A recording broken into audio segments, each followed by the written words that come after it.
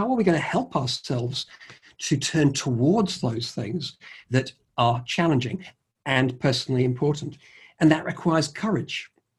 It requires being willing to do things, not without fear, but with fear.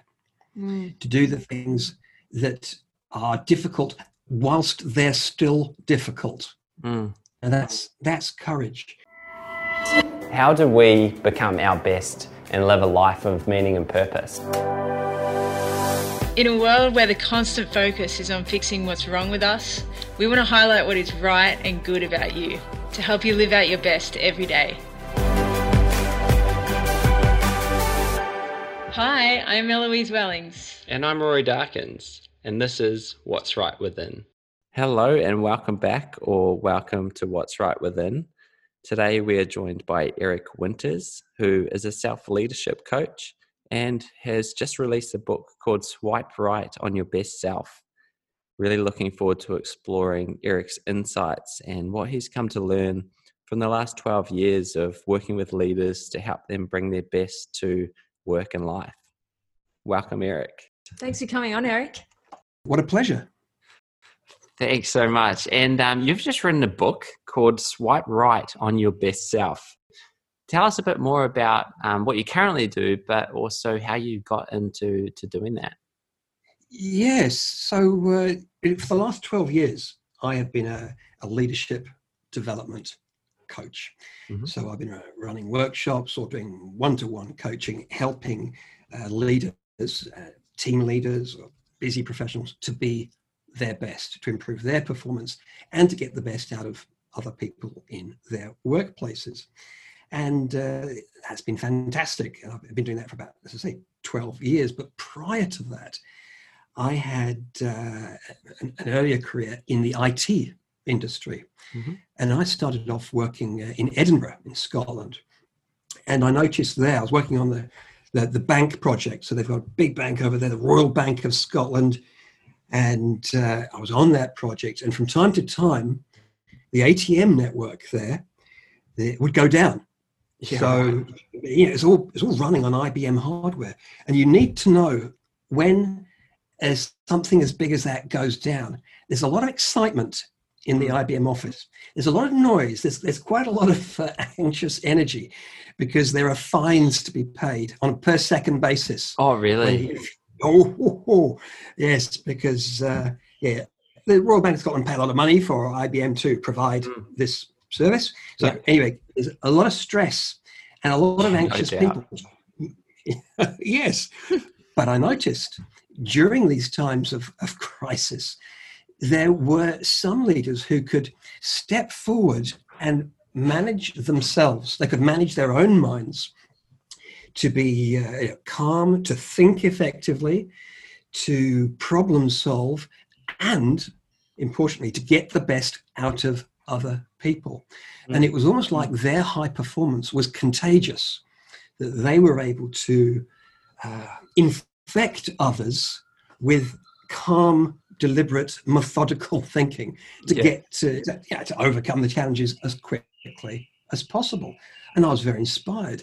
And at the same time, there are other managers, Rory, other managers who would fall to pieces to some degree. You know, they would start getting jumpy, a little anxious, and that was contagious.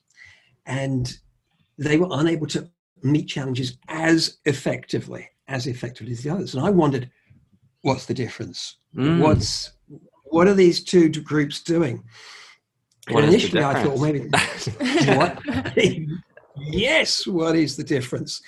And that was while I was in Scotland. But I moved after Scotland to Abu Dhabi in the Middle East and spent a couple of years there. And exactly the same phenomena happened there.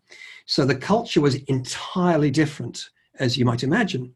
Working with a lot of local Emiratis and people from different nationalities in that geographic neighborhood. But the phenomenon was the same. There were some people who were just wonderful under stress at getting the best out of themselves and others, and some which fell apart.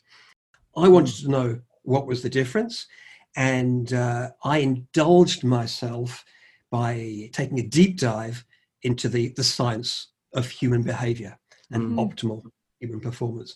And it's been just marvelous. I got 2 master's degrees in human behavior. I really wanted to know what is known about high performance, not only at work, but in our private lives too. How can we have high performance relationships, really strong, intimate relationships? How can we take care of our health in a high performance and do well in the workplace? And so, Eric, you've written this amazing book around all of your research in your deep dive into those things. You talk about 3 mindsets essential for courageous action. Can you tell us a bit more about that? Yeah. So it's my belief that we are suffering from 3 particular human predicaments that make it difficult to live as courageously as we might. And the 3 mindsets that I propose are antidotes to the challenges that we face living in the modern world.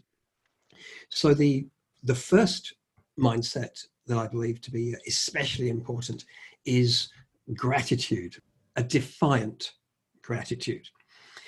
Because the world we're in is continually bombarding us with messages on advertising or social media, or perhaps just in our general culture, telling us that we are not enough as we are. Now, if we had the right car or the right fragrance or the right phone, or if we were just better looking or maybe slimmer or taller or better educated, if only we were different, then we'd be worthy. But actually, as you are, you're not quite sufficient. So it's, and we see this everywhere, don't we? If you put on the TV, you are told in the advertisement there's something missing. The antidote to this continual chronic depletion we all experience is, and the research backs this up, is gratitude for what we already have, for the relationships we have, for access to wonderful podcasts like yours. So much information available now, freely given and freely available. For libraries, any book you want to read, it must be a YouTube video for anything you want to learn. How extraordinary. The thought that we could pick up a phone and speak to someone in real time. My sister's in the UK, Southern England. That's just about the other side of the planet. And the thought that I could speak to her as though she's in the same room. Yeah. And, it seems to me sometimes with WhatsApp or these other phone devices is that the people seem to be clearer on these than they actually are. How do they do that? So I think it's amazing. And when we can pause to appreciate and be grateful for what we do have in our lives, it's an antidote to that sense of being less than or unworthy. Yeah. If someone is to practice gratitude every day, do you encourage people to write this down? Do you encourage them to verbalize it? Are there any particular What does it look methodologies that you found actually make it more effective? Well, I know you're both fans of the 3 good things exercise. And so something I practice myself each day is to write it down. So I start each day. I choose to start each day with a piece of paper, and at the top of the paper, I write down what's good. And I just make a note of the things in my life that are just there that are good. And it could be my relationship with my partner, Rachel. That's good. It could be something I've read recently, an opportunity that's coming up to talk to people and perhaps give another keynote. Anything. Or I live quite close to the sea here in Manly in Sydney. The beach, that's good. Seeing whales swim past with their with their calves. That's good. Yesterday I saw two echidna. That's good. So I just write down 3 things that are good. But I also ask myself the question, and what's good about that? That's what's good. Awesome. I love that. And you obviously, in your book, you talk about purpose, which is such a central theme for us on the podcast, and people exploring what purpose looks like for them, and how to live a life really that's imbued with meaning and purpose. So what have you kind of come to know around that topic of purpose, and what do you say to people who perhaps are kind of like, yeah, that's nice, but like, I don't know what my purpose is? Well, this is a really big topic, as you're aware. But what I'd encourage people to do is not so much to find their purpose, so much as to identify what would be meaningful purposes in their life. I think some people set themselves this very, very high bar of, I've got to find the one true reason that I've been beamed down, onto this planet at this time. What is my overriding one true big purpose? And that it works for some folk, and all power to them. However, it's a dangerous strategy, because at times, if you decide your one true purpose is to, let's say, be a doctor, it may be at some point that you can no longer fulfill that career. Something could happen. And then if you lose your one true purpose, you're in trouble. Better instead to have multiple purposes. And this is just to say, what are things that matter to you? What are some of the things that are important to you? And maybe it's having a close relationship with someone. Maybe it's caring for someone. Maybe it's reading all of the works of Shakespeare. I don't know. These are all valid. They're all valid purposes, because different people get meaning and find worthwhile experiences in all sorts of things. So I help people to work out, what is it in their life that has perhaps brought them purpose and meaning and fulfillment in the past that we can resurrect, or indeed what are things that they could introduce into their lives. And there are so many ways of helping people to identify what those things are now, because they change throughout the course of our life. Yeah, totally. I definitely agree about that idea of, like, purpose isn't necessarily a one overarching thing that you kind of articulate and find. It definitely can be, but it's really it's exploring what gives you purpose. And so I really like it, linking it to what matters to you, and just asking that question regularly enough to to move in the direction of the things that matter to us. How's it different to passion in your view? Well, passion is an energy. So it's an experience you find. You might have a very strong motivation, like a high degree of activation to do a particular thing. But there are many things in life which are highly, highly meaningful that don't include a fierce passion. So maybe you one of the things that matters to you is taking care of your family. Okay, it could be looking after someone when they're really sick, and this gets me really hard. Being a carer is very, very challenging. It can be, but it personally hugely meaningful. And there are a lot of things people do in their lives which actually aren't fun. They're not directly enjoyable, but they're meaningful, they're worthwhile. But you might not experience a passionate excitement to help a friend move house. And too much of advertising in society tells us, be happy, be joyfully happy. And that's how you'll get fulfillment. But actually, raw happiness is only one ingredient in all of the experiences that bring fulfillment. Yeah. Eric, in your book, you talk about courageous authenticity a lot. What is this, and why is it so important? I'd put it to you that why it really matters is that to do anything that is personally important, that you really care about, does involve some element of risk. You might not succeed. Perhaps it's a relationship you'd like to develop. You might be rejected. Or it might begin and then it might fail. But I think if you look back at all of the most rewarding things you've done throughout your life, we haven't discussed this, but I'm going to make a guess that all of them have involved some degree of challenge and risk. Yeah, 100%. Would that be true? Yep, for sure. Yeah, definitely. Yeah, it's the things that really matter. And what do we need? So how are we going to help ourselves to turn towards those things that are challenging and personally important?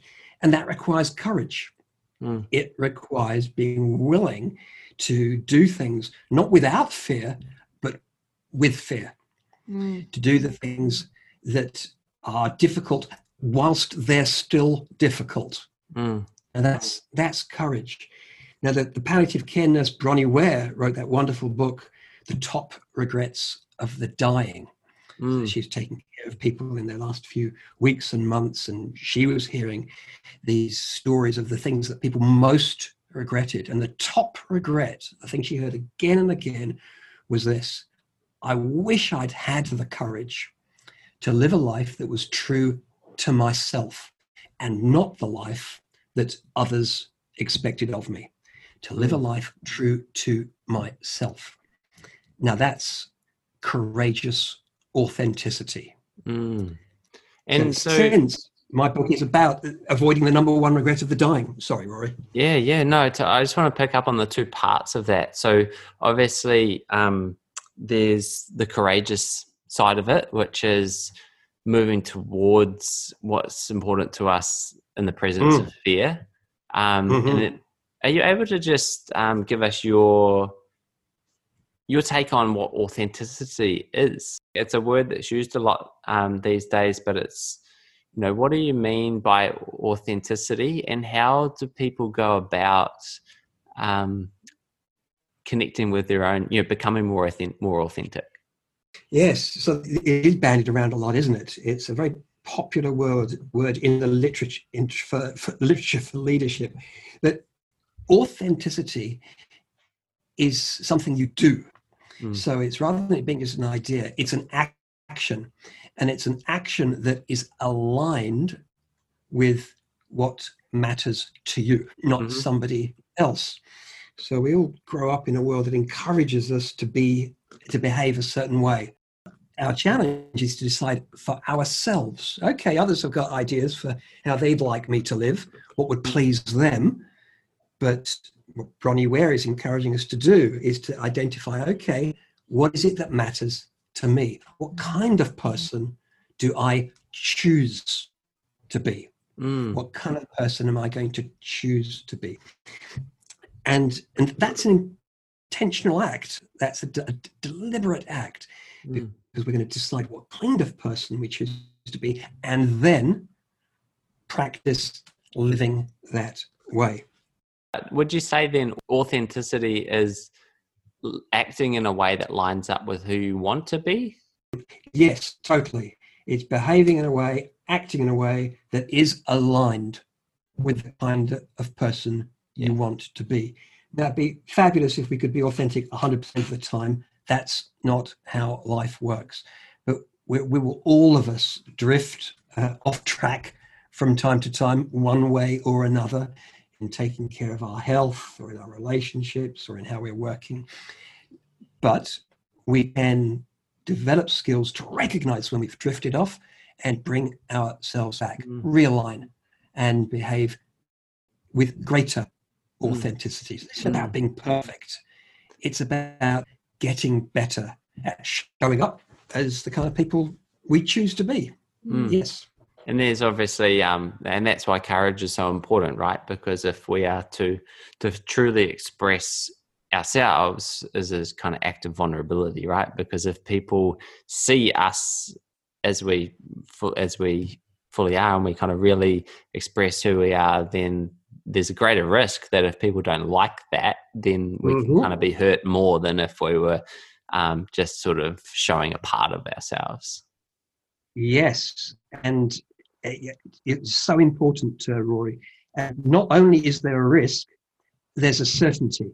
There is a certainty that someone somewhere will not approve. You will not meet, because you cannot meet everybody's expectations. So if you're going to disappoint someone, why not disappoint someone whilst behaving authentically rather than trying to behave in a way that meets somebody else's expectations?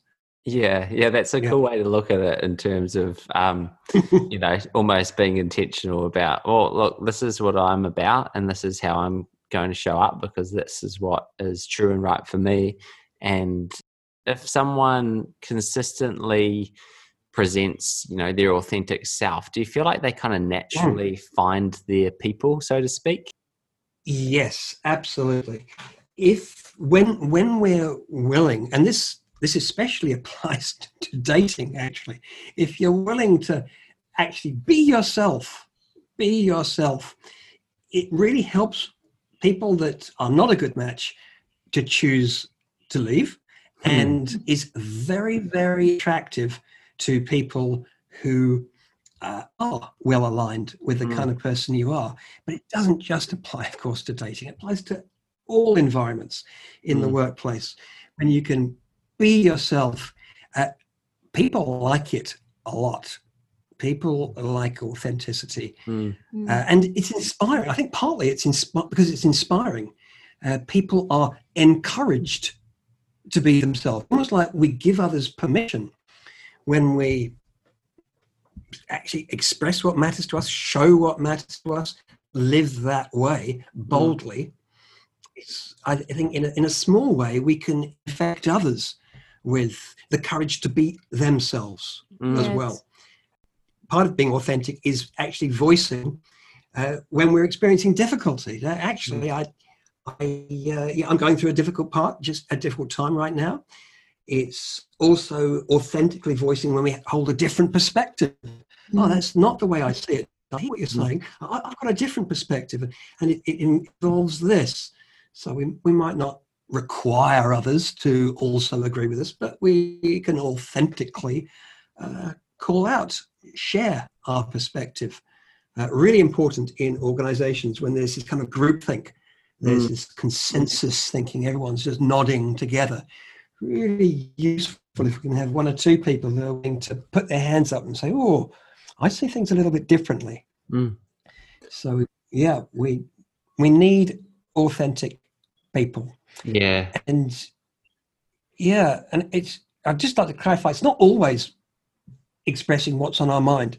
So authenticity is also a question of being mindful of the circumstance we're in.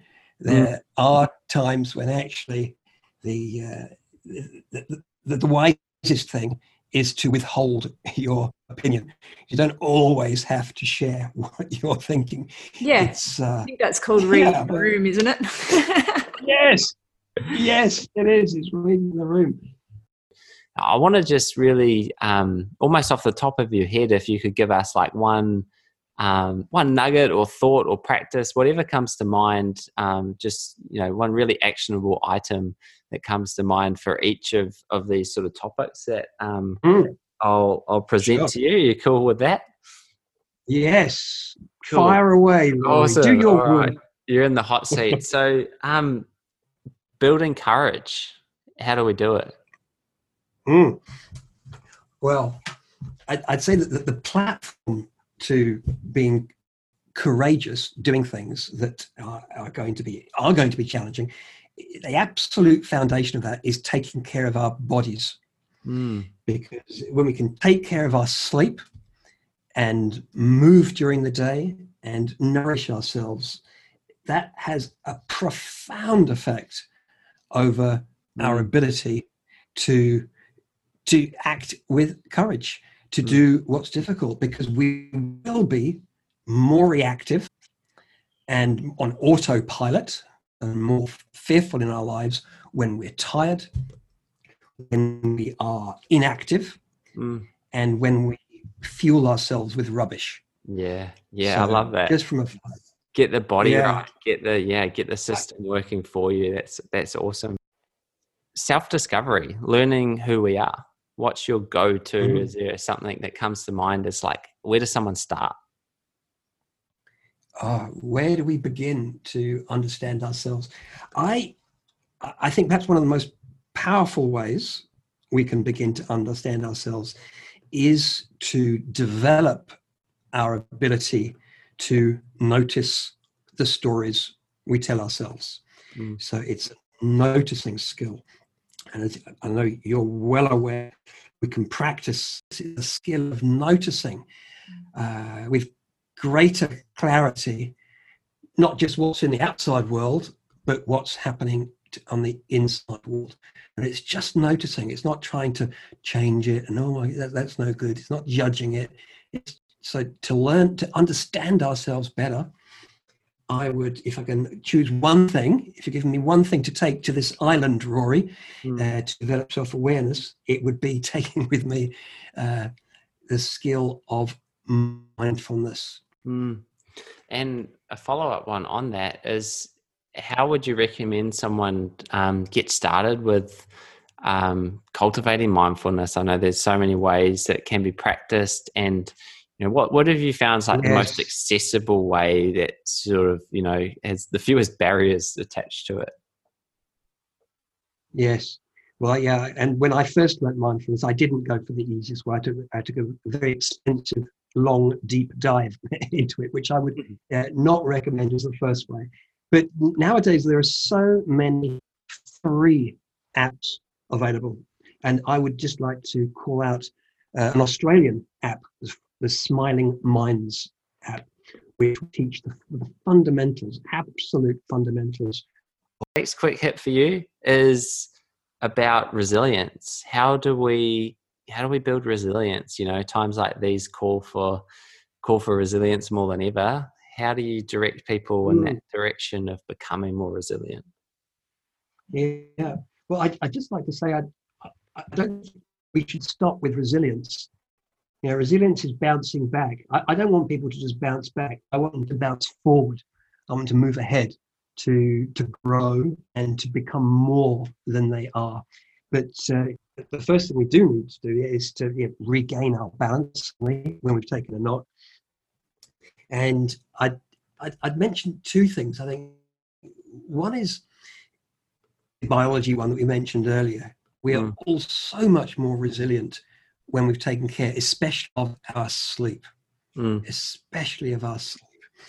And it turns out it's the last part of the night that is the most important for that. So we get a fine tune up on our emotional resilience circuits during REM sleep. And it turns out that we have longer periods of REM sleep towards the end of the night. So I'd encourage people not to cheat themselves out of that last half hour of sleep. We really want to have as much sleep as we possible, get more done. Paradoxically, we get more done by sleeping more. Who'd have thought it? Yeah. But in addition, we can also build resilience by thinking about the times that we have gone through hardship and got through it. And no one gets through life without experiencing multiple knockbacks and eventually finding their feet. And I encourage people to keep a success journal, just to write down when things don't go so well and what they did, how they got out of it, and just to reflect and savor the fact that they recovered. They have a history of having gone through difficult periods, adversities, and often we don't just come out of them resilient, having survived, but we're often even better for it. Just slightly. We may not have chosen those difficult experiences, but we've often been able to take something out of them to grow and develop. Because when we have difficulty in the present, we can think, okay, yeah, I'd rather this wasn't happening, but I've got through stuff before, and you know what? I'll get through this, and I'll find a way of being better in some dimension because of it. Yeah, I love that. I love that. It's like all of our experiences, it doesn't take away from how difficult and undesirable many of them have been, but they can still give us so much that helps us to move forward in the future. Eric, last quick hit before we wrap up. What would be your number one takeaway from your own book? If people, if you wanted them to take away one thing, maybe they've read the book, what's the bit that you really feel like, you know what, if people could just get this bit right, their life would be better? Well, and the truth, of course, is that the one thing, and I've got perhaps 12 big ideas in the book, but the one thing that's going to make the biggest difference will be different for different people, because we've all got different bricks missing, if you like, in the wall of our lives. However, the idea which accelerated my courageous authenticity was developing a sense of urgency for living. Developing a sense of urgency for living. Yeah, there's so much power and perspective, and I think whatever way that we cultivate that perspective to be fully present, I think can help us to be the people we want to be in the world right now. Eric, there's so much we could cover, but are you ready for Rory's wrap? I'm ready. I'll have to be. Really recommend that people do check out your book, Swipe Right on Your Best Self. And it's not a huge book, which is one of the things I like about it, and that it's a really distilled manual of sorts for the really practical strategies that if we can take on, make our own, and get right, then we'll be better for it, and the people around us will thank us for that as well.